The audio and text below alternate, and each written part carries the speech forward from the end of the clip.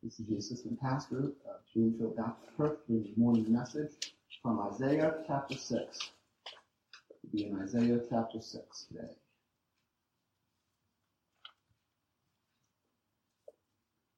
As you turn there is this picture at my doctor's office growing up, and it was kind of an interesting picture. If you first looked at it, it didn't really seem like much, but it was in the waiting room, and so you would sit there and you'd wait, and if you stared long enough at it and concentrated on it, eventually the picture would start to come forth from the different colors and what would appear to be scribbles and colors, and you start to see the image come forth. And it was a nice little image. There was an eagle with the American flag in the background and Statue of Liberty there, and I thought, boy, this is one of those passages where the more I look into it, the more I study and look into it and dive into the Word of God, the more and more there is to see there. But we'll see, beginning of verse 1, it says, "In the year that King Uzziah died, I saw the Lord sitting upon the throne, high and lifted up, and his train filled the temple."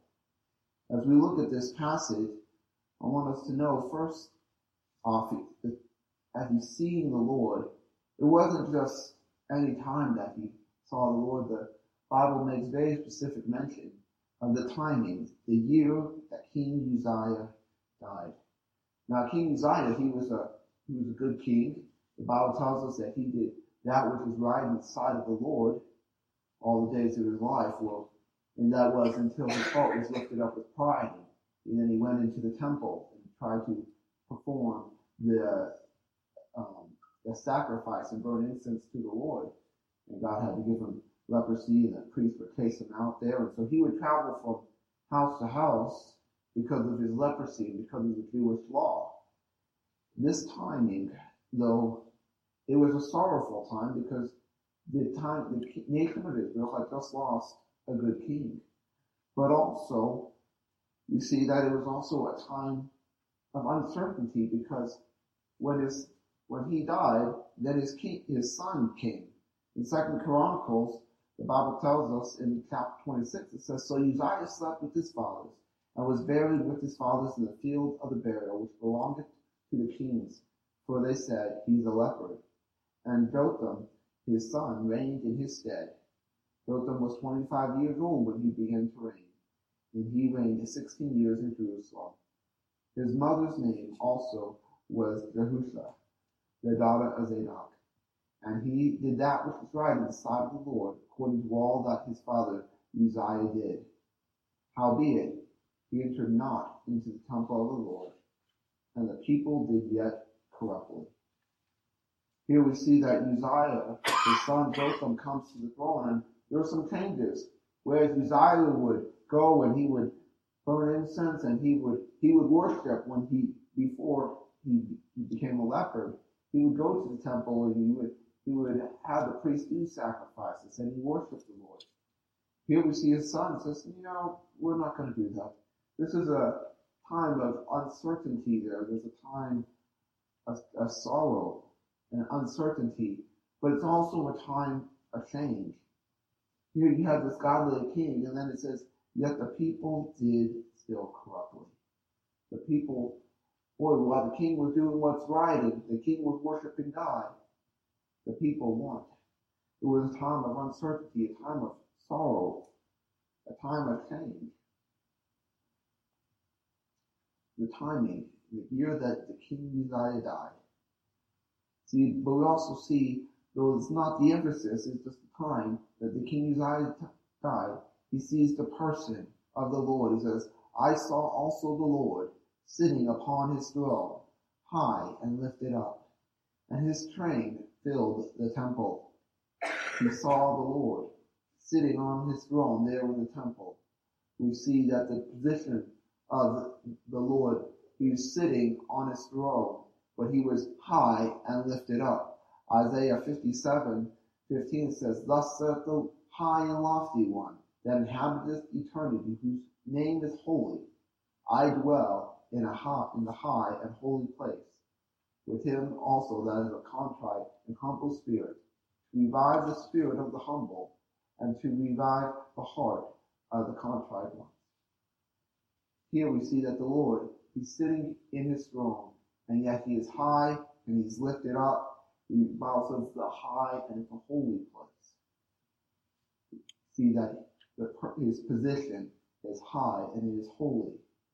In Psalm 45 says, "Thy throne, O God, is forever and ever. The scepter of thy kingdom is the right scepter."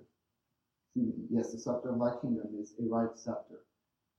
Here it says, "Thy throne, O God, is forever and ever." In Revelation chapter 4, we read about a multitude of the elders and the angels around the throne, and the four beasts there worshiping around the throne of God.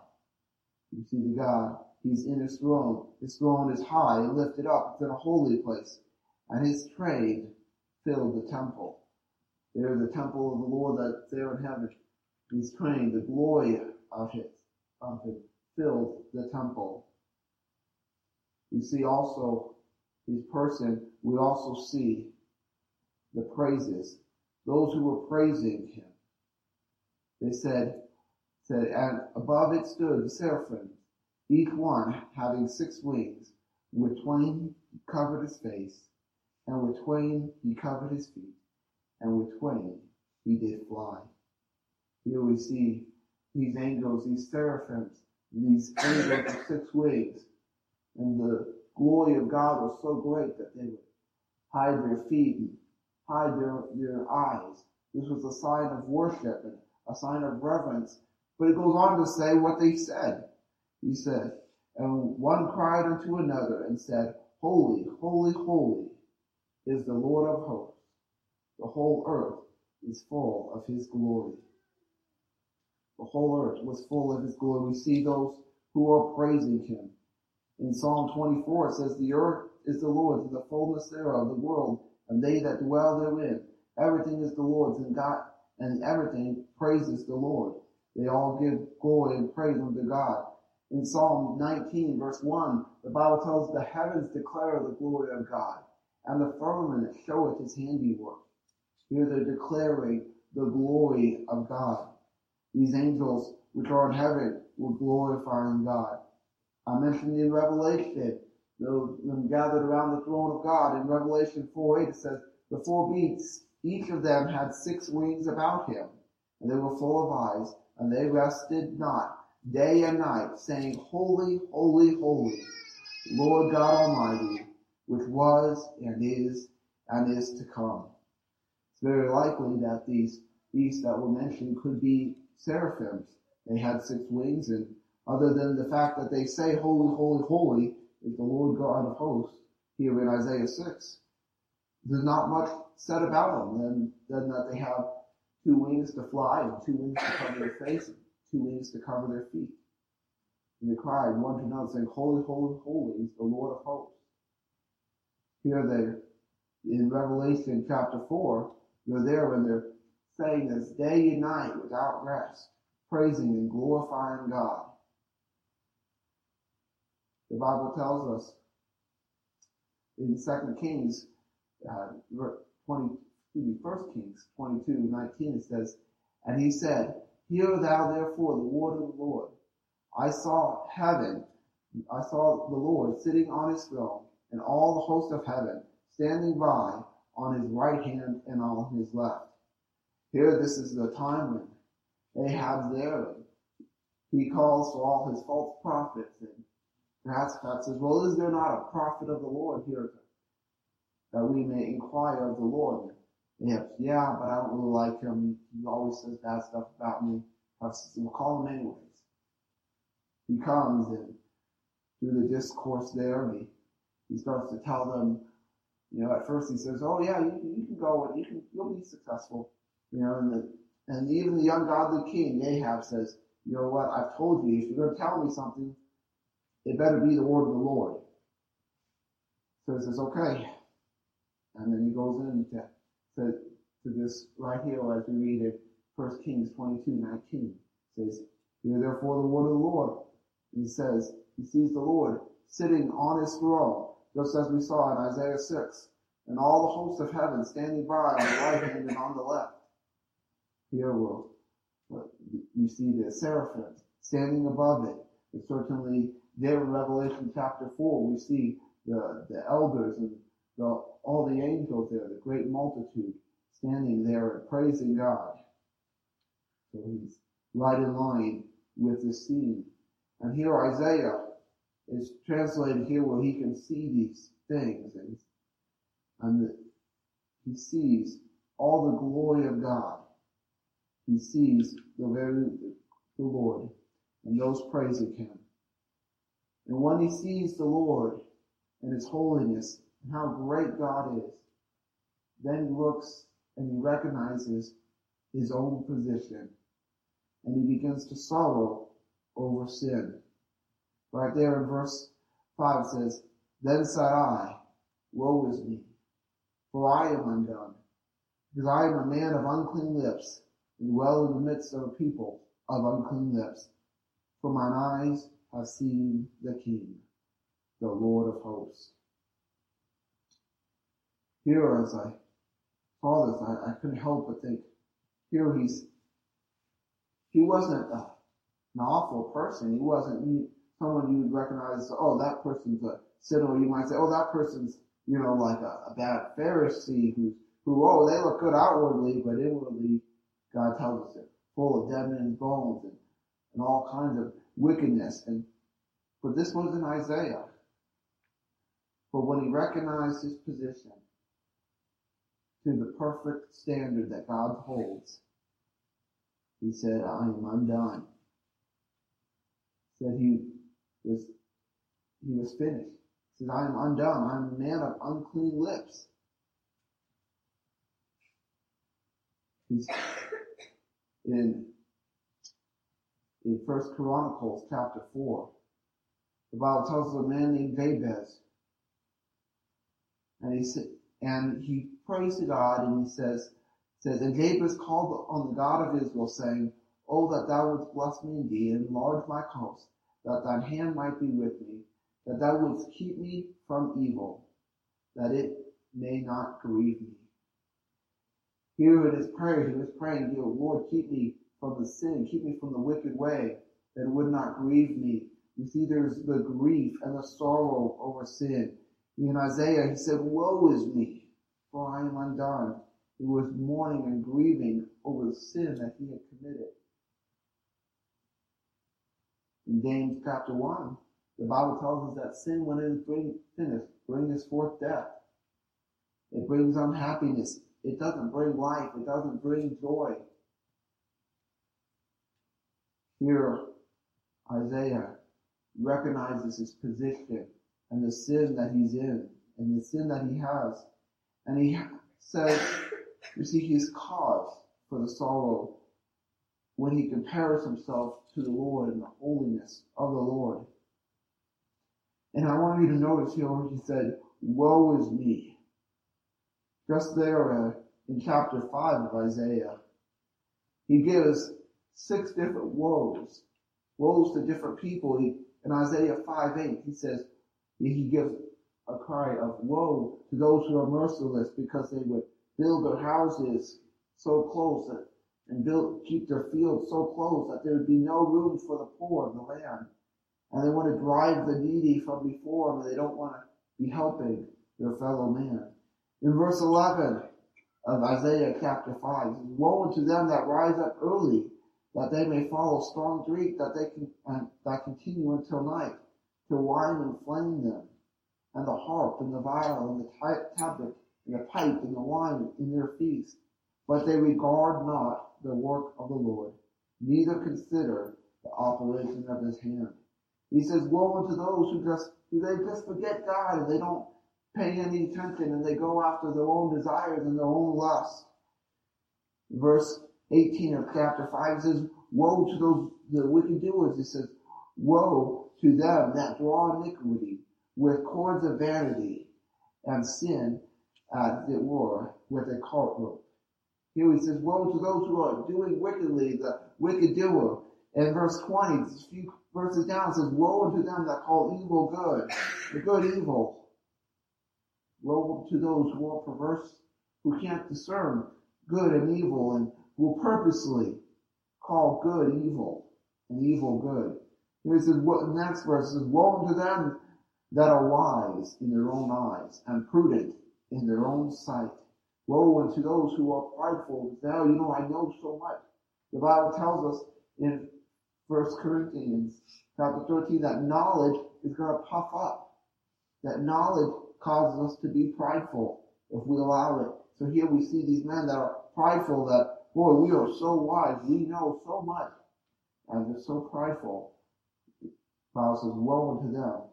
There in verse 22, right after that, it says, woe unto them that are mighty to drink wine, men of strength to mingle strong drinks. Here are the men that are drunken, men that can consume wine.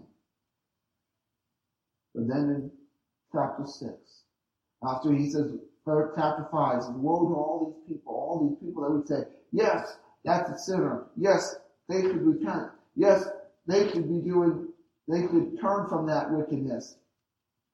But when he sees the Lord, and he sees Christ, God high and lifted up, he says, woe is me. When we see the Lord, we're going to be saying, woe is me. Woe is me. Because you see the kingdom, the Lord of Lords. The Bible tells us there later on in Isaiah, in chapter 64, it says, but we are all as an unclean thing, and all our righteousness as filthy rags, and we all do fade away as a leaf in our iniquities, like the wind which has taken us away. Everything that we can do, everything that we can muster, that we can strive to do, the Bible says, if that's what we're counting on, to be compared to and accepted before God, it's an unclean thing. It's filthy rags. It's of no use. It's unclean. It's undesirable. That's why here Isaiah stands there and says, woe is me, for I am undone. For mine eyes have seen the King, the Lord of hosts. We see the repentance and the sorrow over sin. But then we see in verse 6, it says, then flew one of the seraphims unto me, having a live coal in his hand, which he had taken with the tongs from off the altar. And he laid it on my mouth, and said, lo, this has touched thy lips, and thy iniquity is taken away, and thy sin is purged. Here we see the cure for the sin. We see the reviving that comes from the Lord when we sorrow and repent. But then we see that we get released from our sin when Christ comes and takes away that sin.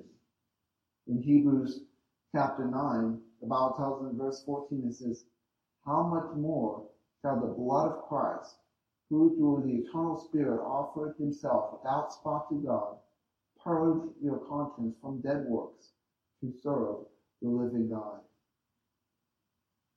Isaiah, he had a hot coal from off the altar. But we have something far greater than that. We have the very blood of Jesus Christ, who cleanses us and washes us and makes us whole. Continuing there in Hebrews chapter 9, the Bible also tells us in verse 28, it says, so Christ was once offered to bear the sins of many, and unto them that look for him shall he appear the second time, without sin unto salvation. Christ was offered to bear our sins, to bear the sins of many. Here I say, boy, if Isaiah said, woe is me, and then was cleansed with this coal from off the altar, when we repent and we return to God, he washes away our sins. Couldn't help but think of how much more wonderful it is and how much more eternal and lasting it is to have the blood of Christ to purge our sin. We see that he was revived from the curse. He was revived from the Lord there. The Bible tells us in 1 John chapter 1, the Bible tells us in verse 7, he says, "But if we walk in the light as he is in the light, we have fellowship one with another, and the blood of Jesus Christ his Son cleanses us from all sins." Verse 9, 1 John 1:9, a very familiar verse. "If we confess our sins, he is faithful and just to forgive us our sins and to cleanse us from all unrighteousness." It's his desire for us to be cleansed. Many times it's so easy to go through this world and, just like Isaiah, we're not like these wicked doers who are drawing these carts of sin, or who are strong to drink wine, or are prideful so much to say, "Oh, I know so much, I know more about the Bible," but it's so easy to let these things come and to cloud our hearts. But if we'll turn and we see the Lord, when we see him high and lifted up, it would only be natural when we compare ourselves to look on ourselves after seeing God in his fullness, to say, I didn't think maybe I was as bad as so-and-so, but when I compared to myself to the Lord, I am nothing. I am undone. I'm unclean. It's so easy to go through our world and not focus on the Lord, and these things just creep in slowly. And then we wonder, I haven't maybe heard from the Lord as much as I wanted to. I haven't had his presence as real as I once had. We see here in Isaiah chapter 6, right after he says, verse 7, at the end it says, "Thy iniquity is taken away, and thy sin is purged. Also I heard the voice of the Lord saying, Whom shall I send, and who will go for us? Then said I, Here am I, send me." When there's sin in our life, it's going to be more difficult to hear the voice of the Lord. It wasn't until Isaiah had his sin purged and his iniquity taken away that he was able to hear the voice of the Lord saying, "Who's going to go? Who will I send? Who's going to be my witness?" The Bible tells us that we are his witnesses, that we are to be his ambassadors. The Bible tells us in 2 Corinthians 5 verse 20 says, "Now then are we ambassadors for Christ, as though God did beseech you by us. We pray you in Christ's stead, be reconciled to God." We are his ambassadors. If we were ambassadors for Christ, as I thought about that, I said, when we send ambassadors to another country, we don't send someone who doesn't represent us well. We don't send the worst that America has to offer. No, we try to send the best. We want the best people to go forth and to represent our nation. We're not looking for someone who's lazy or someone who's disorganized. No, we want them to be a good example of this nation. But Christ wants us to be a good example of him. He doesn't want us to have our lives tainted with sin. He doesn't want our lives to be unfruitful and unprofitable. He doesn't want us to be distracted by the things of this world. As we read in our scripture reading, "Love not the world, neither the things that are in the world. For the world passes away and the lust thereof, but whosoever doeth the will of God abideth forever. When we love this world and the things that are in this world, it's so easy to do. It's so easy to be, hey, that's a nice car. Oh, that's a nice phone. That's a nice whatever it is. A nice tool. It's so easy to love things in this world. But we ought to love God even more. So I was reading in my devotions this morning to set your affection on things above and not on things below. But, what is my affection? What things do I desire? Do I desire the Word of God? Do I desire to know more about Him, to be in prayer with Him? Or am I desiring the things of this world? Am I desiring entertainment? Am I desiring things? The question then comes to us. What are we desiring? Have we let some things come into our lives that when we see the Lord, we're going to say, woe is me? When we've turned from our wickedness, turned from the sin, as small and insignificant as it may be in our own mind, when we turn from that and we seek to see the Lord high and lifted up, then we'll hear the voice of the Lord. We'll hear Him speak through His Word in just the smallest and minute ways that are like the surgeon's knife to say, got a little something there that needs to be taken care of. Come to you today and say, what is it that the Lord has spoken to you today? Could you go forth from this place and be clean and be purged and say, there is nothing between my soul and the Savior? And mean it from your heart that there is absolutely nothing that you desire more than the Word of God. There is nothing that would hinder us from seeing the Lord high and lifted up. As we read in Isaiah 57 in verse 17, He dwells in the high and lofty place with him that is of a contrite spirit and a contrite and humble spirit.